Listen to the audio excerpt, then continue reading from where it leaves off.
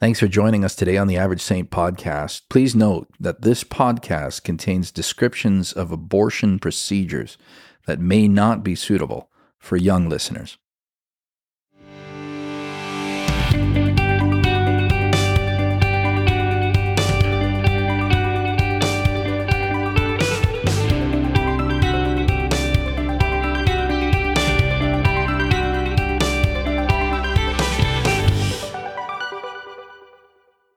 Well, welcome to the Average Saint podcast, where we help the average saint live out their extraordinary calling in Jesus Christ. This is Season 2, Episode 5, February 17th, 2023. In ancient times, several nations in the ancient Near East sacrificed their children to a god called Molech.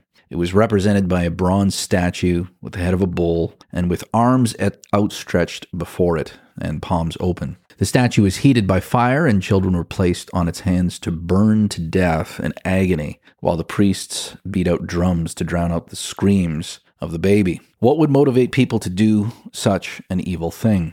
Well, the simple answer is that they thought it would work. They thought it would work to secure them prosperity, deliverance from drought and famine. They thought if they sacrificed their children, they'd get out of a bad situation. While this practice is horrific and gruesome to modern ears, the reality is this kind of evil still takes place today, although not in the same way. Today, babies are sacrificed in the womb, or even just as they are born. People now give over their children to death to get out of a bad situation and secure prosperity or a better career. Abortion, however justified, is a modern-day form of child sacrifice. Our society is really no better than those who have come before us. A disturbing example of this just occurred recently in Canada. On February 2nd, 2023, a child full term at 38 weeks old was injected with a substance to keep it from crying, removed from his mother, and then killed.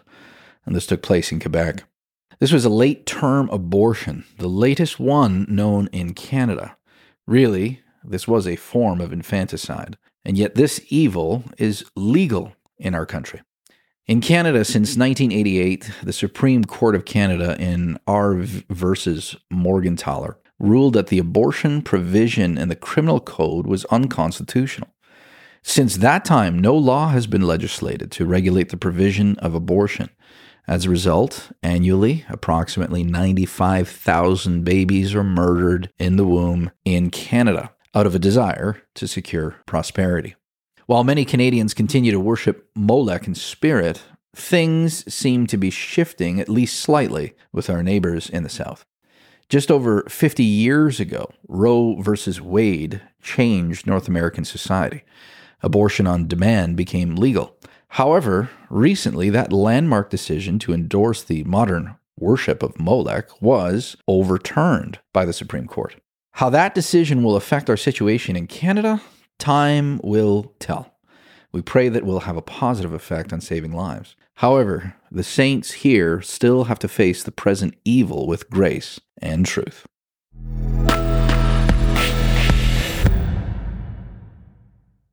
How can the average saint hope to engage faithfully in these days of the modern worship of Molech in Canada?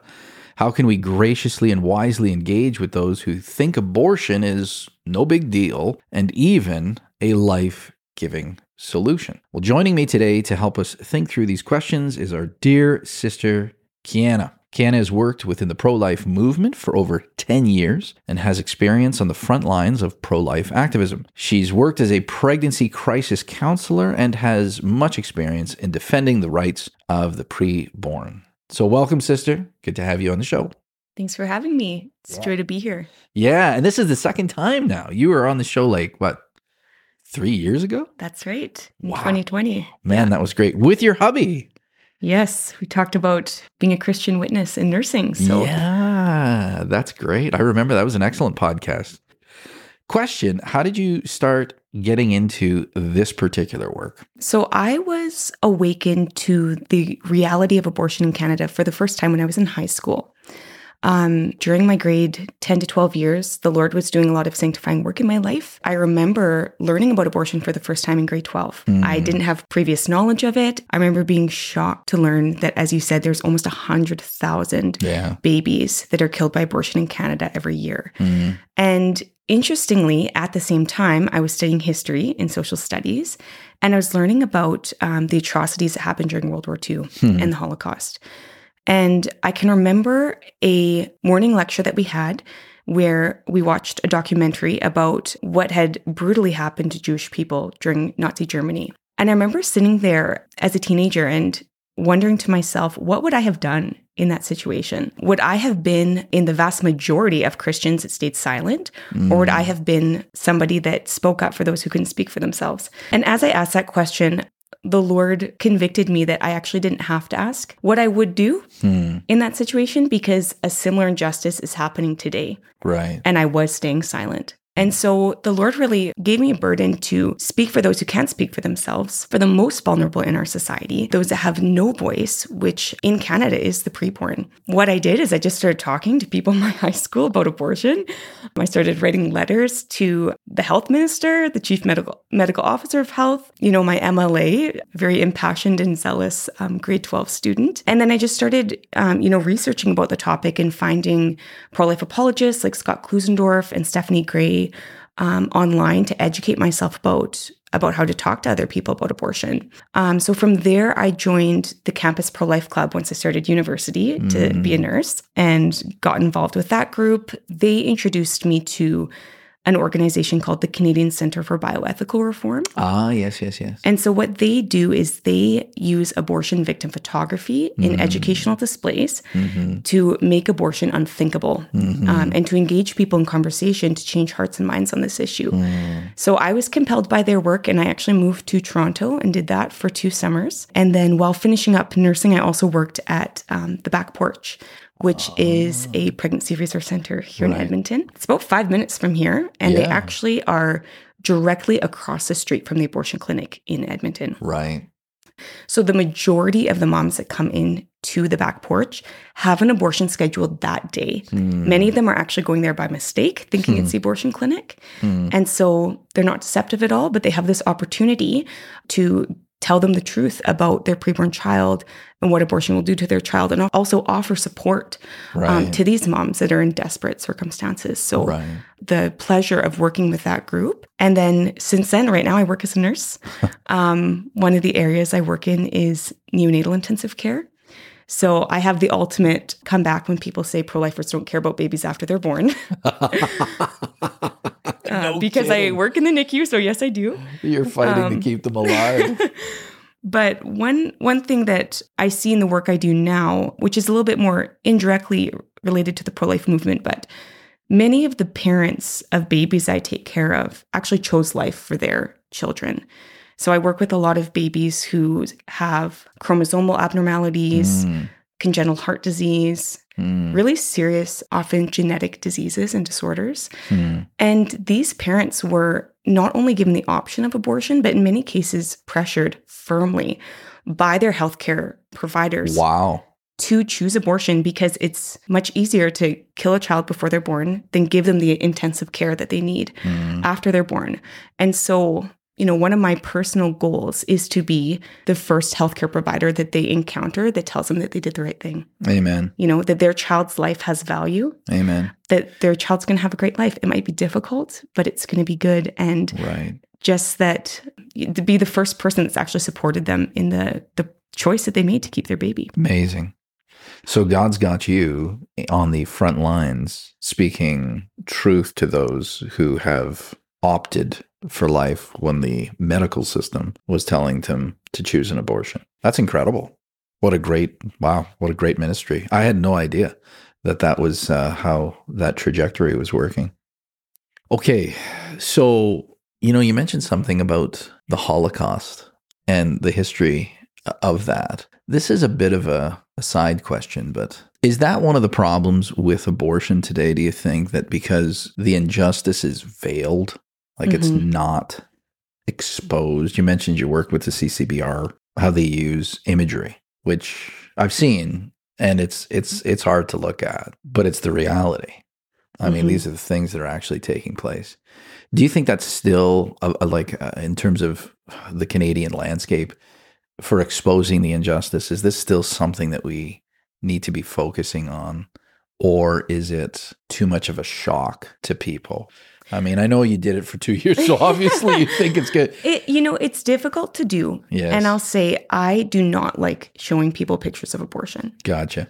I do not like to do it. I hate looking at those photos. People have very emotional responses when they see those photos. But when people see a picture of what abortion has done to a child, right, and it's very obvious that it is a child that has been killed when you see a photo, they feel more negatively about abortion. Yes. They might feel more negatively about me as well. Yes. But it doesn't matter because they feel more negatively about abortion. And when we think about injustices of the past, injustices have perpetuated when the victims of those injustices have been hidden from the public eye. Right. So, we can look at World War II, we can look at the transatlantic slave trade, abuses in child labor in the 20th century in the United States. And what actually brought about change in society is when those victims were brought to the light and when their stories were told through photos. Right. Because dehumanization always leads to victimization. Right. That's what happened in the Holocaust. That's what happened in these other injustices. And the way that we've dehumanized the preborn is by, masking the choice of abortion with these slogans like "my body, my choice." Right. A woman's right to choose. It's just a clump of cells. I've often thought that if abortion clinics were made of glass, we wouldn't have the same pro-choice consensus that we do. And so we'll talk a little bit later about how to speak to people about abortion. Right. We have to convey the humanity of the preborn, but we also have to convey that abortion is a human rights violation. Right. And when people see that visually, it changes how they feel about abortion, and that feeling change prompts a behavior change. That's excellent. No, thanks for pointing that out. I agree with you. I do think that the gruesome nature of what we already talked about in the introduction, sacrifice of a child writhing in agony in the hands of a red-hot bronze statue, is a pretty awful picture. And so we can see and we can recognize this is horrific, what leads people to this. But we don't see what takes place. Unless, of course, there are individuals like yourself and people like organizations like CCBR that are actually working to do that. So I agree. It's a hard pill to swallow. But as you said, that dehumanization has to be unveiled. And so I think that's an excellent point. So abortion situation in Canada, what are the numbers? We quoted one in the introduction, almost 100,000 every year. What are the practices? What are the reasons? Give us some stats so that our listeners can understand the landscape of how big this actually is. So as you mentioned in the introduction, when the abortion provision was struck down in R.V. Morgentaler, the courts gave instruction to Parliament to draft abortion regulations in Canada. They never did. Oh. So what that has resulted in is that abortion is legal throughout all 9 months of pregnancy in Canada. So wait, let me get that straight. The courts told the Parliament to draft legislation? Because they struck down the provision for abortion. And what the criminal code says in Canada is that you are not a person until you have fully exited the birth canal in a living state from the mother. So what that means is that, as we heard this horrifying story of, a baby at 38 weeks gestation. Yeah, so they broke their own law. More than full term. Well, no, it's actually perfectly legal for us to kill that child because they're not a person until they've fully exited the birth canal. Dang. So most people don't know this, but abortion is legal in Canada throughout all 9 months of pregnancy for any reason or no reason at all. We have one of the most permissive abortion regimes in the world. We're in the same category as countries like China and North Korea in terms of how extensive we allow abortion, even compared to other Western nations, like obviously the United States, but also European countries. It could be for any reason or no reason at all. I think people aren't aware that in Canada, sex-selective abortion is perfectly legal. So somebody could abort their baby girl just because they're a girl. It's publicly funded. Every paycheck, you and I give money towards supporting abortion in Canada. And in Alberta, teenagers don't even need parental consent nor parental notification to have an abortion. So if you can imagine that, a school nurse can't give Tylenol to a 14-year-old girl with a headache without calling the parents first. But that same nurse, if that student confides in her that she's pregnant, can talk to her about abortion, schedule an appointment. They can have it done. The parents don't have to consent, nor do they need to be notified. So it's very extensive. And something that I think is sobering is, by the time we all go to bed tonight, 300 preborn Canadians will have been killed by abortion. And one of the clinics that's doing that is about 5 minutes from our church. So let me get this straight. Correct me if I'm wrong. There's only really one law then regulating abortion in Canada. And that is when the baby exits the birth canal. That's it. So if baby's halfway out, you can still kill baby. Technically speaking. So I guess I'll clarify to say we have no laws regulating abortion in Canada. We have no laws at all. The guidance that abortion is being performed under is this criminal code legislation that says you're not a person until you've fully exited the birth canal. Gotcha. So what that has left is this, complete open abortion regime. Individual medical associations, hospitals, practitioners will self-regulate in terms of how far they're going to go. So is it harder to get an abortion after, say, 20, 24 weeks, what we consider a late-term abortion? It is, but it's not illegal. So that's how you can have this situation like what happened in Quebec. I have heard of a baby that was aborted at 34 weeks at the Royal Alex here in Edmonton because the child had a disability. Wow. So somehow, and I don't mean to sound crass about this, but our governing officials and our legislators have made the birth canal into some sort of magic process that bestows personhood on someone. That doesn't sound scientific to me. I would agree. Is it scientific? Am I missing something? No, Sorry. It's completely arbitrary. And it's the most ridiculous thing I've ever heard in my life. We can talk about this term person as well. And when we look at other injustices in the past, what did they say? Right, not a person. No one questioned that Jewish people were human beings. It's that they weren't persons. Right, they're not persons. African Americans in the United States were human. They weren't persons. That's right. And so separating human from person, that has been done throughout history by powerful groups of people to discriminate against weaker groups of people because of an arbitrary characteristic about them. Right. Being a person, when we separate those things, what we're saying is that you have to be human plus something else to have value. And in the case of abortion in Canada, we're saying you have to be human plus fully exited the birth canal in a living state from the mother, which is completely illogical. Like I said, I work in neonatal intensive care. I've taken care of babies born at 23 weeks outside the womb. Wow. And as soon as they're out, we perform intensive life-saving care to save this child's life. An hour before, that 6 inches of the birth canal, when they're still inside the mother's body, they weren't a person. They can be dismembered, decapitated, and disemboweled at the hands of an abortionist. This is happening in the same healthcare system. So it's completely illogical. It's not scientific. Okay, thanks for breaking that down for us.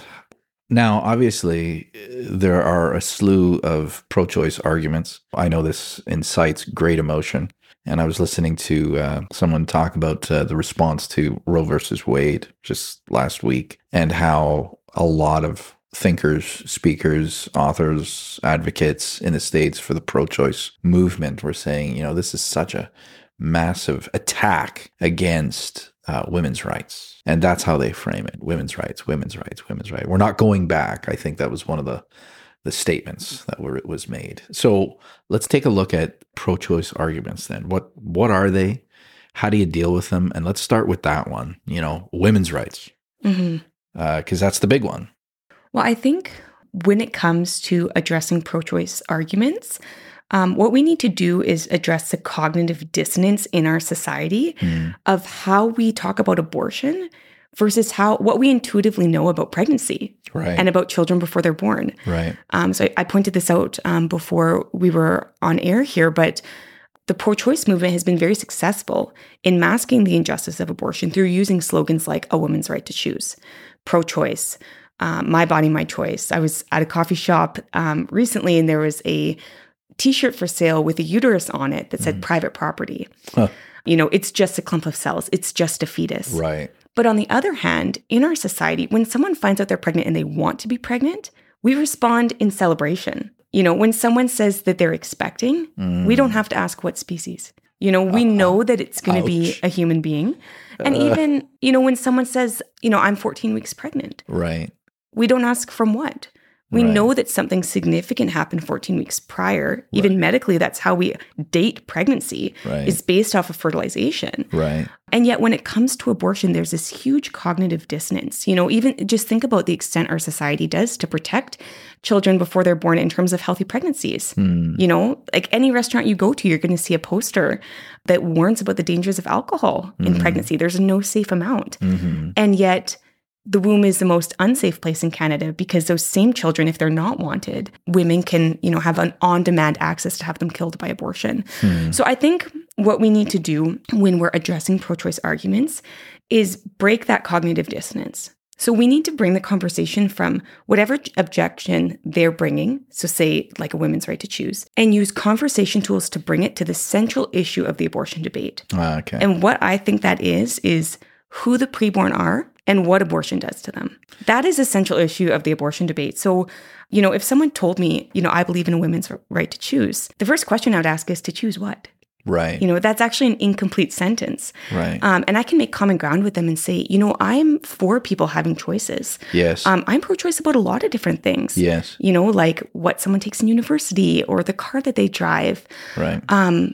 But aren't we against choices that harm other human beings? Aren't we against choices like the choice of domestic violence that harms another human being? Right. What are they going to say back to that? Well, the preborn aren't human beings. And so we've brought the conversation from the slogan or the objection that they've brought up back to that central point, which is what are the preborn and what does abortion do to them? And the way that we can do that too in conversation, I think it's important how we do that. I just want to touch on this briefly.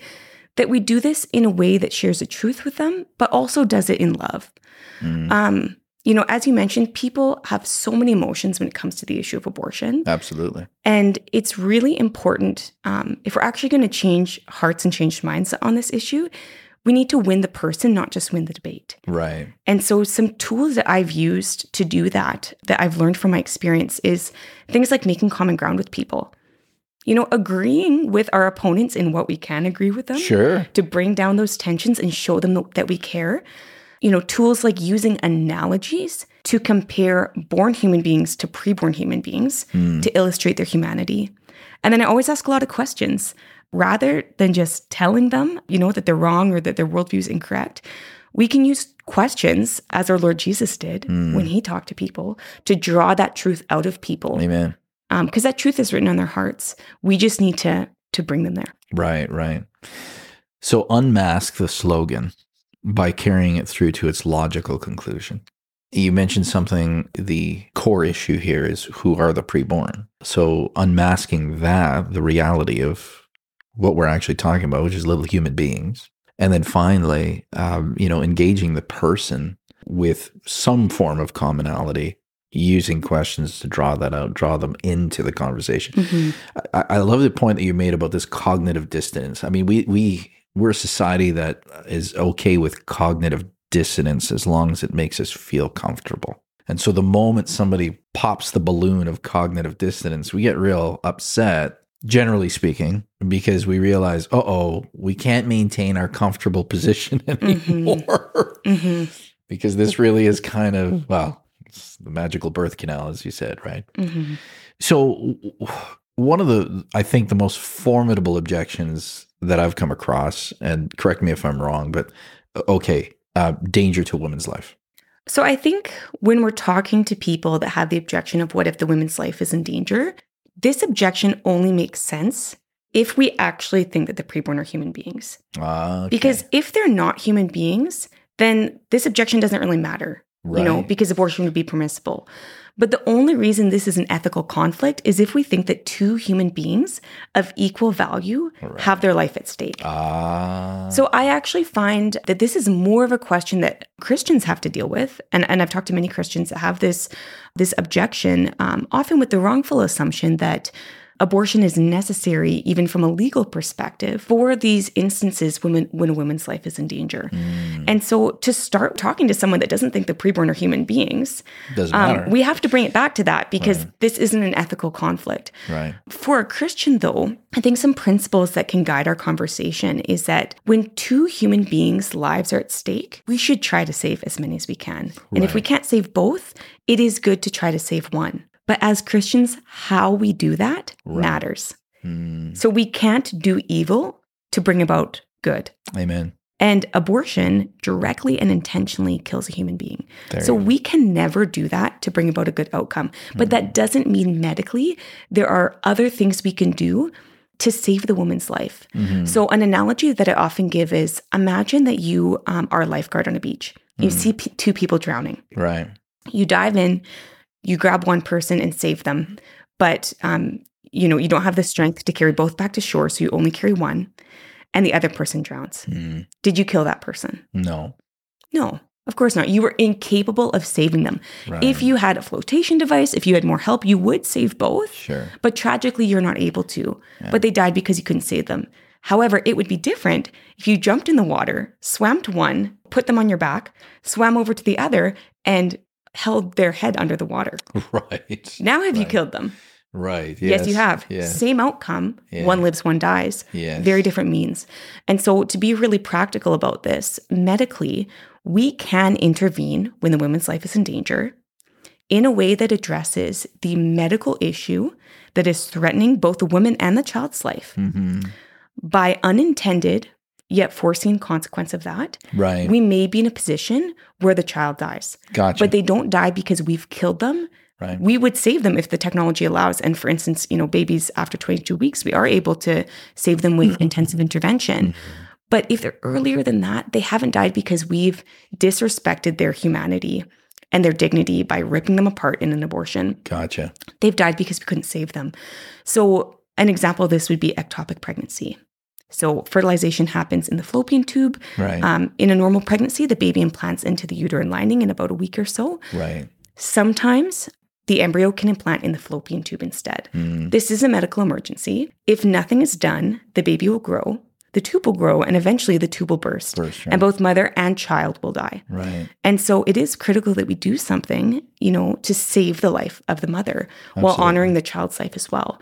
So what we can do rather than an abortion, which again directly and intentionally targets the body of that growing human being, we can remove the fallopian tube that is expanding out of control and causing risk to the mom's life. Now, because of how old that child is, and because we don't currently have the technology to sustain their life, they may die. But it's not because we've killed them. It's Right. because we're incapable of saving them. I just want to reiterate that from a legal perspective, there's no medical situation where abortion needs to be legal to save women's lives. This is a big slogan, like pro-life, that's a lie, you don't care if women die. I've heard that on many university campuses.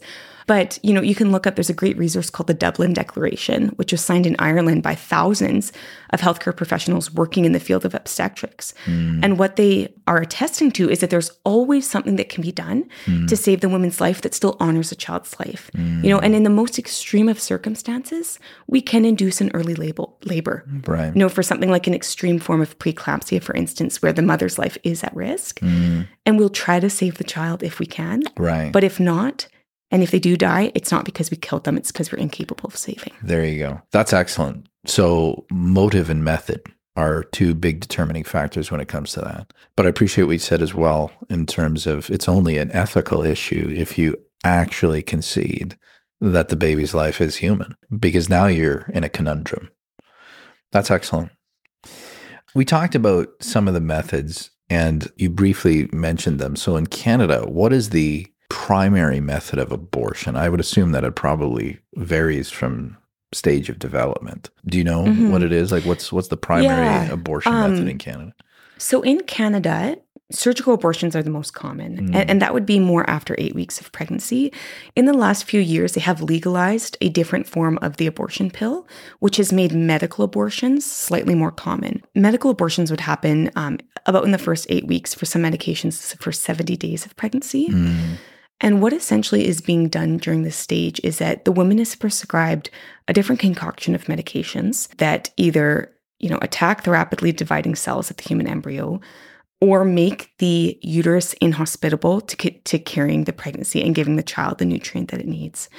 And so, women are prescribed these abortion pills. They'll take them, and then, the child's life will be ended through them, and they'll deliver the dead child. That's very early in pregnancy. And something important to note is that the human heart starts beating 3 weeks after fertilization.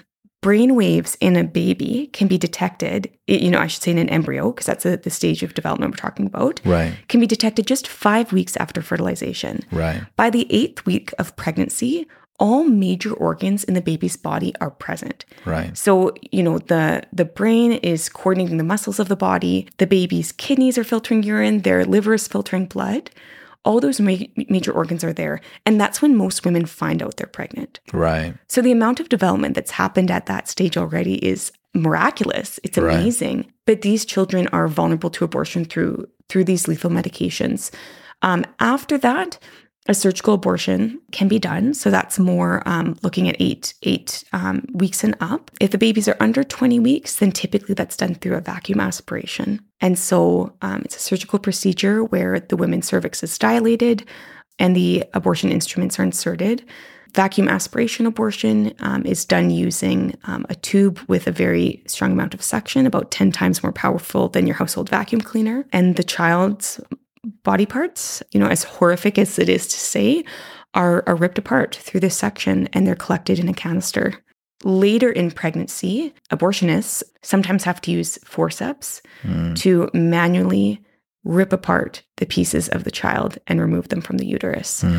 Something I just found so horrifying to read was the Society of Obstetrics and Gynecologists in Canada had an induced abortion guideline. And in their own policy, they recommended that crushing and rotating techniques be used so that bone spicules do not lacerate the woman's cervix. Whose bone spicules are we talking about?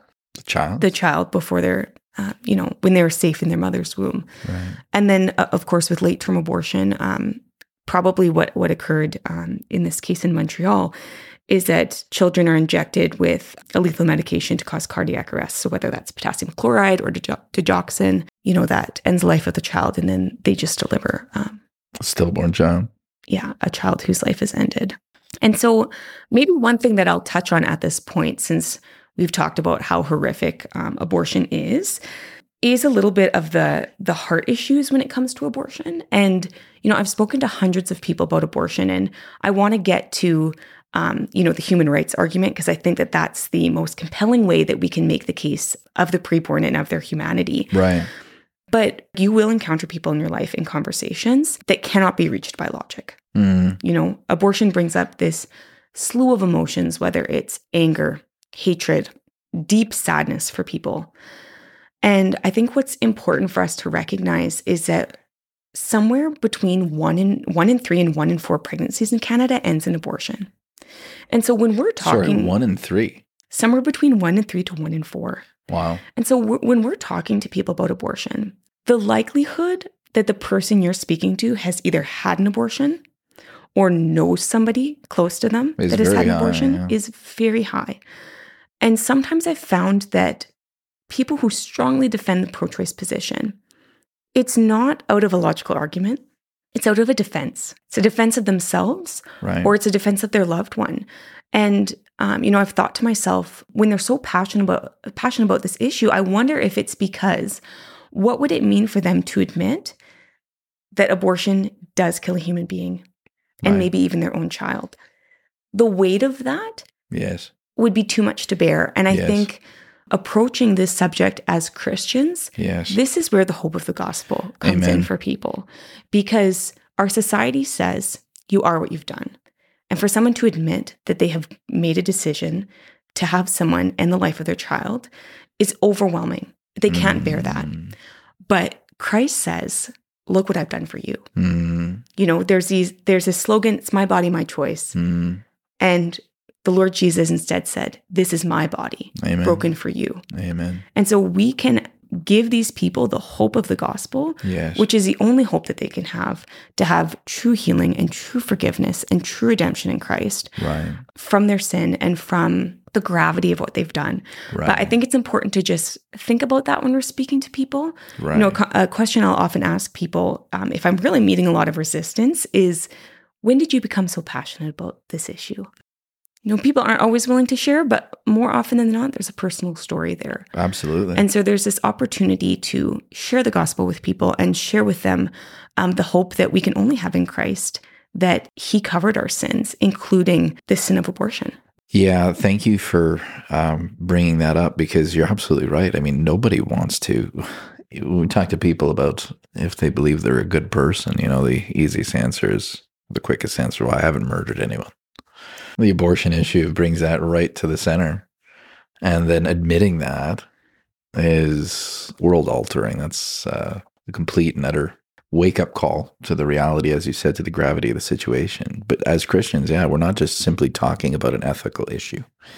We're talking about an ethical issue that actually has a solution and a covering, and there's an answer for the shame and guilt that comes along with that.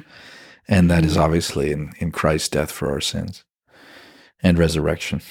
So you've talked about what's at the core of the issue, the definition of the preborn, the human rights issue itself, the sanctity of human life, the condition of the human heart. We talked about that as well. We looked at a few of the pro-choice arguments. One of the big ones was a danger to a woman's life. What about sexual assault? Someone gets pregnant out of rape. So again, this is a question where I think that we need to take pause when we interact with people on this question, because when someone asks, what about rape?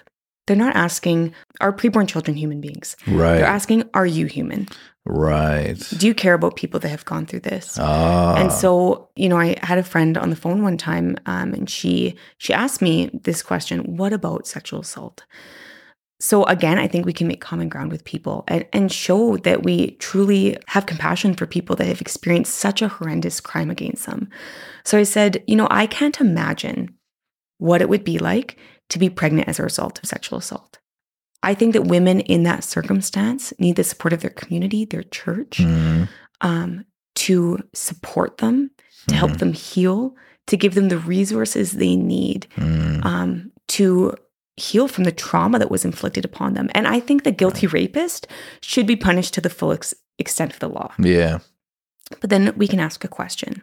I said, in a country that doesn't give the death penalty to a guilty rapist, why would we give it to an innocent child? So good point. What that's doing again is it's killing the wrong person. We're empathizing with them, but then bringing the conversation to what are the preborn? Why should a child be punished for the crimes of their father? Right. And again, that comes back to, well, are the preborn human beings? Right. Wow, that's an excellent point. And I think, you know, with any difficult circumstance, talking to people on the streets about abortion, I would say, you know, when I ask people, what do you think about abortion? Probably 80% of the time, they bring forth these very difficult circumstances that women might face in pregnancy, whether it's poverty, you know, perhaps a woman has no support, perhaps a child has like a life-limiting diagnosis, these really difficult circumstances. And again, I think as Christians, we need to show people that we do care about women in these situations. Absolutely. You know, like when I worked at the back porch, I saw women in these situations. And I do think that for not all, but for some women, abortion is a desperate solution to the difficult circumstance they're in. It's the wrong solution because abortion doesn't make a poor woman rich. Right. It doesn't unrape somebody that's experienced the crime of sexual assault. Right. It doesn't fix relational issues, you know, in a marriage or in a dating relationship. Like I've often thought, for people that think abortion is empowering to women, spend one day outside of the abortion clinic. Because nobody wants to have an abortion. Right. And you see that. Right. So when people bring up these difficult circumstances, again, I think we need to make common ground with them, but then use an analogy to compare a born child to a preborn child, and then ask a question. If we wouldn't kill a born human being because of, you know, whatever circumstance you want to insert, why then would we kill a preborn human being in that same instance? So for instance, I talked to somebody at a high school once that said, you know, I support abortion for teenagers. He was a young guy. He said, I'm 17. If I get my girlfriend pregnant, do you really expect me to be a dad at 17? And so I can make common. The answer is yes, but I can make common ground with what I can and say, I agree with you. It would be difficult to raise a child as a teenager. But then I said, imagine though that you did get your girlfriend pregnant. Let's say she carried her child to term, and after the baby was born, she found it was much more difficult than she originally anticipated. So she couldn't get her schoolwork done. Maybe she couldn't afford groceries anymore. All of her friends abandoned her. And in her desperation, she was thinking of ending the life of her born child. Would you be okay with that? What do you think he said? Absolutely not. He said no. So then I asked, well, if we wouldn't kill a born human being because their parents are teenagers, why then would we kill a preborn human being if their parents are teenagers? That's right. So it's making that bridge from the circumstance that they're bringing to who the preborn are and what abortion does to them. That's where I think we can instill something called the human rights argument that's very short and simple, that I think is a really airtight case to prove the humanity of the preborn and that abortion is a human rights violation. Right. So through a simple set of questions, you can ask people, do you believe in human rights? What do you think they say? Yeah. Everybody, of course I do, right? Somebody's going to get wise and they're going to say no. Right. And then you say, really? That's quite frightening. You draw that conclusion out of them. But that's right. Of course, people believe in human rights. And we know as Christians that human rights only make sense if there's a rights giver. That's right. Human rights only make sense because human beings are made in the image of God, therefore more valuable than any other species. Amen. Endowed with dignity by their creator. That's right. And we have rights. It's wrong to kill human beings. This remnant of Christianity we have in our society. If you just ask people, do you believe in human rights? They might not know that they're on the shoulders of Christian founders when they say yes. And so then the question that we need to ask after that is, well, shouldn't human beings be for all members of the human family? So what about the human rights of a preborn child? And they'll say, well, that's not a human being. It's just a fetus. Again, we can ask, well, what kind of fetus? Because dogs have fetuses and dolphins have fetuses. Fetus is an age classification. It's actually Latin for young one. Right. It doesn't tell us what something is. It just tells us how old they are. That's right. And so the follow-up question we can ask is, if two human beings reproduce, what species will their offspring be? Human. That's right. We know that scientifically from the law of biogenesis, but you don't have to be in the science field to know that. We know that human beings, if they have human parents, they will have a human offspring. That's right. And scientifically, there's no debate over when human life begins. Virtually all embryologists in the world agree that human life is a continuum, which begins at that moment of sperm-egg fusion. Gotcha. From there, that embryo is a whole human being. It's not a part of a human being. It's a whole human being. It has everything it needs to continue to the next stage of human development. Right. It has a full set of chromosomes. It's distinct from the mother. It's not a part of the mother because its DNA is different. It's growing, so it must be alive. And if nothing is done, that embryo will grow to the next stage of human development: fetus, infant, toddler, teenager, etc. And so we can simply say to people, do you believe in human rights? If two human beings reproduce, what species will their offspring be? If something is growing, then isn't it alive?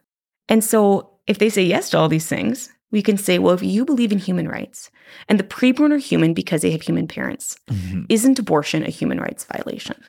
Gotcha. So quick question then just popped into my head. As we're talking here, we might have listeners out there who may be even considering an abortion. Where would you turn them? When engaging people considering abortion, we make a shift from the apologetics and realize that we're not trying to win a debate. We're talking to someone that's in a crisis and going through distress. So as much as the human rights argument is kind of what we need to say to our friends, our family that might support the pro-abortion worldview, when it comes to a woman in a crisis, we need to reach her with compassion, with calmness, and to enter into her suffering with her and show her that abortion is not the solution to the problem that she's facing. 3 simple things I'd say is, if I was talking to someone considering abortion, first I'll listen to them. Ask them questions like, how did you come to your abortion decision? Right. Listen with compassion and try to understand what is actually driving this person to choose abortion. Gotcha. The second thing I would do is inform her. So, graciously and truthfully give her information about fetal development. Give her information about the abortion procedure. So I've asked women, how far along are you? They'll say, I'm 12 weeks. I've often had little fetal models with me of a 12-week-old baby and can show that to a mom because people don't necessarily know what their child looks like at that age. And actually, when they get abortions done in Edmonton, they have to have an ultrasound before the procedure, and the abortion clinic will turn the screen away from the mother so that they don't have to look at what their child looks like. Wow. So we need to understand that these women are being deceived. They're being lied to by being told that they need abortion and that their child is a clump of cells and abortion's no harm, safe, easy, and legal. And so we can graciously give them the true information about who their child is and the abortion procedure. So, I would ask a woman, do you feel prepared for your abortion procedure? Have they gone over to with you what is going to take place? And just accurately and compassionately giving them that information. And then the third thing, so listening, informing, is offering to support her. So really being the church for somebody, figuring out ways to kill the problem that's driving this person to abortion rather than killing the person through abortion. Well, that's good. Kill the problem, not the person. Yes. Yeah. Like, what is it? Are they new to Canada? Are they in a bad relationship they need help getting out of? Do they need financial support? I talked to a woman once in Ontario when I was at a pro-life display, and we were asking people, what do you think about abortion? And we had some photos of babies that were 10 weeks that had been aborted. And as her and her boyfriend walked by, the boyfriend nudged the girlfriend and pointed at the sign I was holding and said, that's what's going to happen to our baby on Thursday. And so I had, by God's grace, this unique opportunity to talk to this mom who was scheduled to have an abortion. Wow. And so, I asked her, how did you come to your abortion decision? I listened to her and she told me that she was homeless. She was an IV drug addict. She was addicted to heroin at the time. And she had no support from her family and from her boyfriend. She said that she had nowhere else to turn. Then there was that piece of informing her. She said, those pictures are really effective. No one told me that that's what it looks like. She had never seen that before. And at the end, I offered to support her. We have to be pro-life both in word and in deed. Amen. And so I said, Amen. what can we do here? And I connected her with different ministries in her area to help her. And at the end, she said, I can't do that to my baby.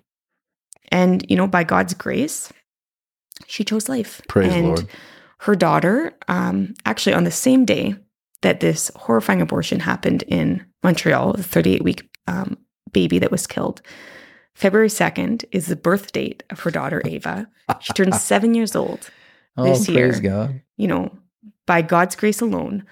But that just goes to show that when we engage women compassionately and listen to what's actually driving them to abortion and provide practical solutions, with God's help, some women will choose life. Amen. And I just encourage people to, even in Edmonton, be familiar with the resources in our area. So, the Pregnancy Care Center is a great resource. The Back Porch helps women in need. We need to be willing to walk with women in their pregnancies and afterwards as well when they do choose life. So you mentioned Pregnancy Care Center, Back Porch, obviously local church family. Any other supports out there? I would say a great resource website is choicefor2.ca. Choice for Two. They are a database with all of the pregnancy help centers in Canada. Gotcha. And so, if someone's listening to this and you're not in Edmonton, that's a really great resource. They can connect you with organizations that will provide life-affirming options in different cities around the country. But, pregnancy care centers, they're really hubs for tons of other resources. Gotcha. So when I worked at the Back Porch, we would connect people to immigrant and refugee services, financial aid, social services.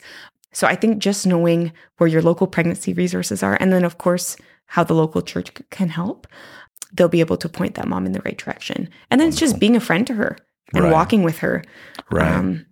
Companionship goes a long way. Yeah. That's fantastic. Well, we'll add that to our podcast. We'll add that information, those links to our podcast as well for anybody who's looking for that information and needing that. Silly question, but I think we have to answer it. And you've already kind of hit the target, at least around the bullseye anyway. Why should Christians be even engaged in this kind of work? Why does it matter? I heard a story. This is secondhand information, but it's a good source. I heard that there was a woman in a church here in the city who wanted to get involved in this kind of work. Their pastor, spiritual leader of the place said, we have no business getting involved in the abortion field. Well, pro-life field. We have no business there. And I thought, wow, what a terrible perspective. But I want to hear your answer to that. So why should Christians be engaged in this? Well, I think the most simple answer I can give is that we're told in Scripture the first and greatest commandment is to love God with all our heart, soul, mind, and strength.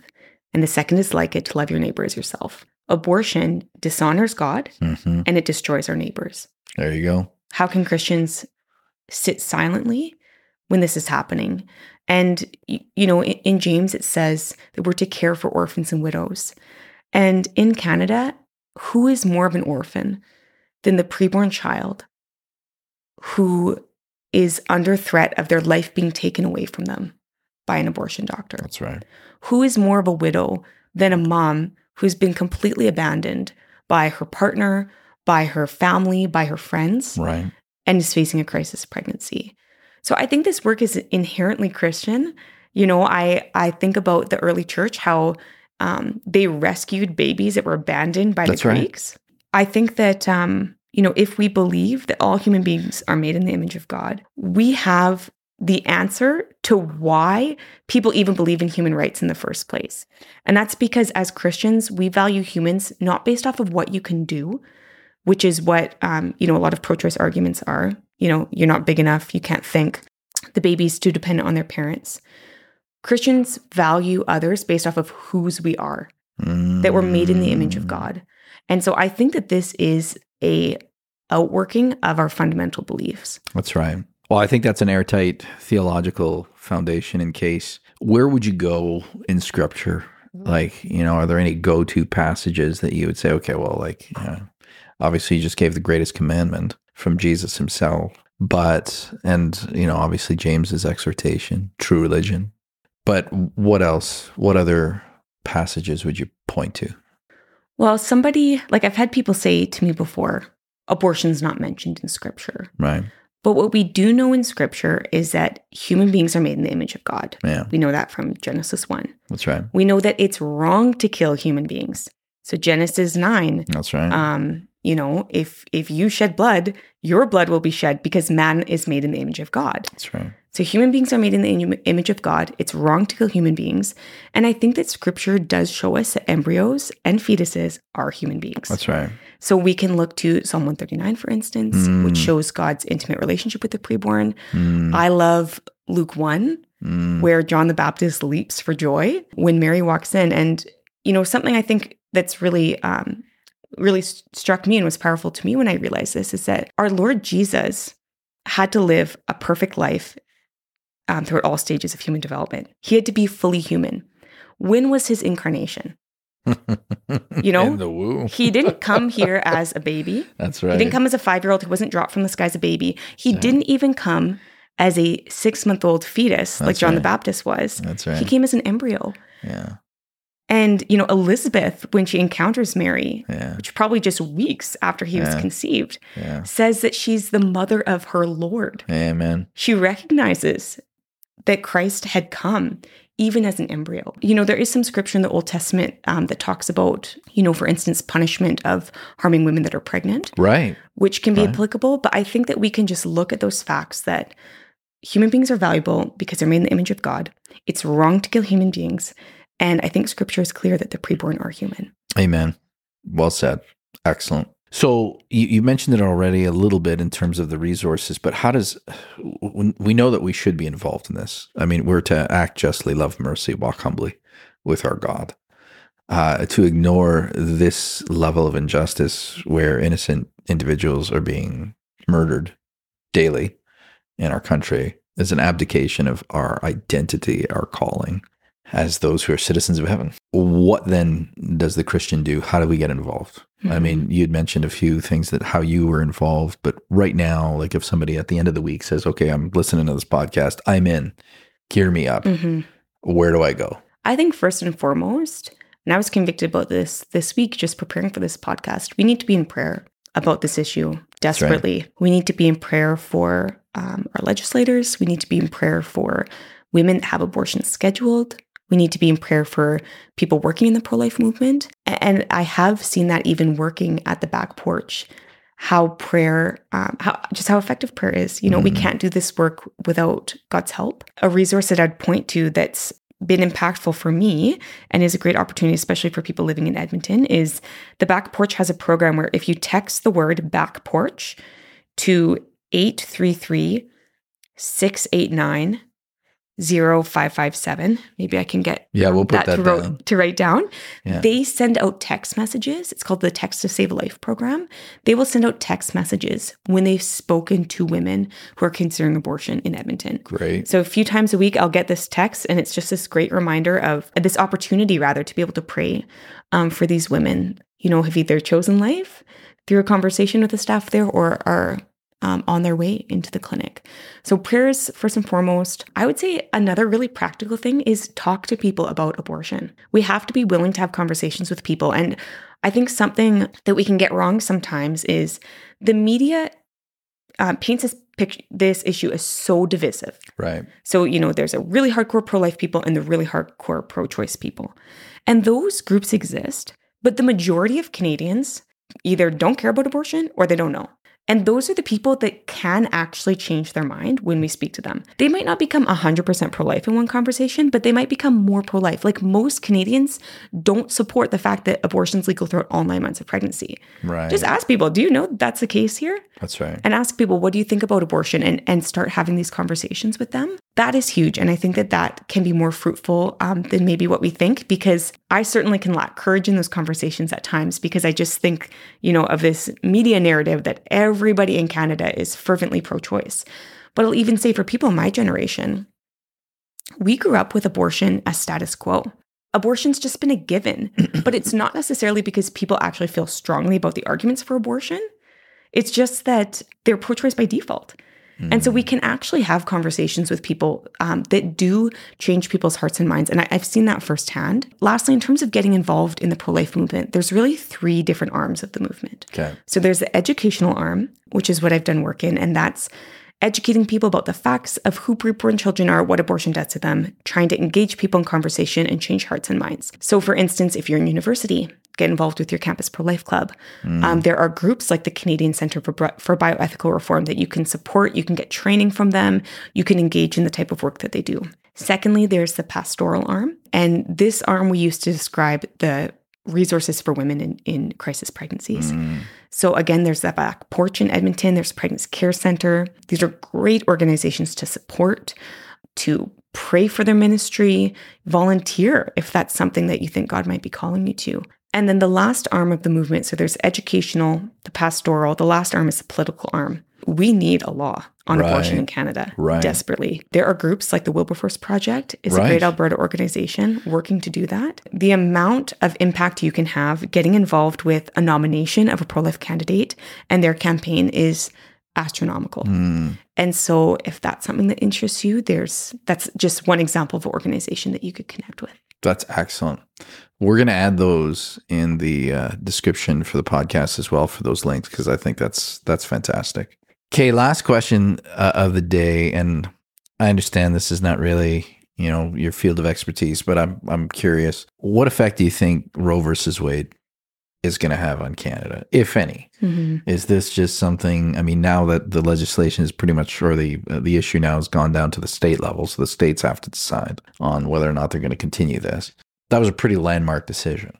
First of all, has there been, are you aware of any sort of echo that has impacted the issue here north of the border? If not, then do you think this will eventually rattle some of the quote unquote legislative cages here? I cried when Roe v. Wade was overturned. I cried tears of joy. I couldn't believe it. Right.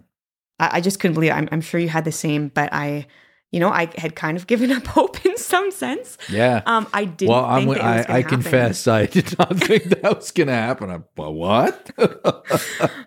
So it is amazing. Yeah. It is a landmark turn for the pro-life movement, especially in North America. How I saw our government react to Roe v. Wade being overturned in Canada was sad in the Right. sense that their response was, let's open up Canadian borders for people to have abortions here. Right. We can be this abortion refugee center for Americans. Right. And there was definitely a double down. there was a double down, exactly. And so I think as much as we can celebrate, and we should celebrate the hundreds and thousands of lives that will be saved from Roe v. Wade being overturned, we're not there yet in Canada, and there's so much work to be done. But what does give me hope is Roe v. Wade being overturned almost sent the pro-choice movement into this panic. And you saw that all over the media, that something could happen here. The significance of Roe being overturned, as a previous colleague of mine, Jonathan Van Maren, remarked, is for the first time ever in the pro-life movement in North America, something that was chosen has become unchosen. Something that was done has become undone. Right. And that has re-energized the pro-life movement. It's reopened the conversation. Even as I've said, there's no law on abortion in Canada. I think most people didn't know that. And all of a sudden, Roe being overturned, people are asking, well, what is the law? Correct. Here in our country? And so it's got people talking about it, like social media even. I've seen way more conversations happening about this issue, which is a good thing. And lastly, I think it does give hope that, our brothers and sisters in the States had the courage to not give up. What was chosen was unchosen. That gives me a lot of hope and courage to just keep pressing on in Canada. Amen. Just two more bonus questions for you, Kiana. How does the average saint help those who have already had abortions? Because we know that there are people in our congregation they've gone through this. They might be wrestling with guilt, shame, regret. What would you recommend? The first thing that comes to mind is Romans 8:1. There is no condemnation for those that are in Christ Jesus. Amen. And I think that, when we talk about the gravity of abortion, the beauty of the gospel is that Christ's death on the cross was also to pay for the sin of abortion. A story that's been really inspiring to me is Pastor John Newton. I'm not sure if you're familiar with him. He wrote Amazing Grace, the famous song, but he was a pastor during the slave trade, the transatlantic slave trade. And a lot of people don't know this, but he himself brought over 20,000 slaves from Africa to the UK. They suffered under him. He came to Christ and he wrote that song, Amazing Grace. And I always hear that song a little bit differently when I think about the writer and what that would have meant for him. And when he was asked about his past of, being someone that had owned slaves, he said, I know of only two things, that I am a great sinner and that Christ is a great savior. Amen. And so that's what I would say to someone that's had an abortion in their past, Right. is that all of us are great sinners, but Christ is a great savior. And his death takes the sin of abortion, but also the guilt and shame, that we can have freedom in Christ, that it's not who they are because they have a new identity in Christ. Amen. But also that, I've worked alongside women that have had abortions, and God has actually used their story to save the lives of other children of women who were considering abortion. I know somebody that had an abortion as a teenager. She's much older now, and she's actually been someone that's volunteered at these centers and has shared her story with others to show them the sadness and the regret that she herself had. Right. And the Lord has used her to spare other women of that same pain. Thank God. So I think first and foremost, just reminding ourselves of the truth and the beauty of the gospel, even for abortion. It's not some unforgivable sin, but also that the Lord can use even our deepest, darkest sins and failures to glorify himself. And in the case of the pro-life movement, maybe even to help other women. Right. Praise God for that. Kiana, this has been fantastic. Thank you so much for taking your time. I praise God for your courage and your compassion. This is wonderful. Any final thoughts you want to leave our listeners with today? I would just say that I think there is hope in Canada. Our laws might be down the road, but there are women in our city this week that have abortions scheduled, and we have the opportunity to reach them with love. And I would just challenge listeners in the next week to talk to somebody about abortion. Amen. To just ask one person in their life, what do you think about abortion? Right. Because the more conversations we have, the more public opinion will change, and hopefully that will prompt public policy to change in the future. Excellent exhortation. Just a simple question can go a long way. Thank you, Kiana. That's it for our time today on The Average Saint. If you have any questions or suggestions, please email us at questions@fellowshipedmonton.com. And until next time, this is The Average Saint, signing off.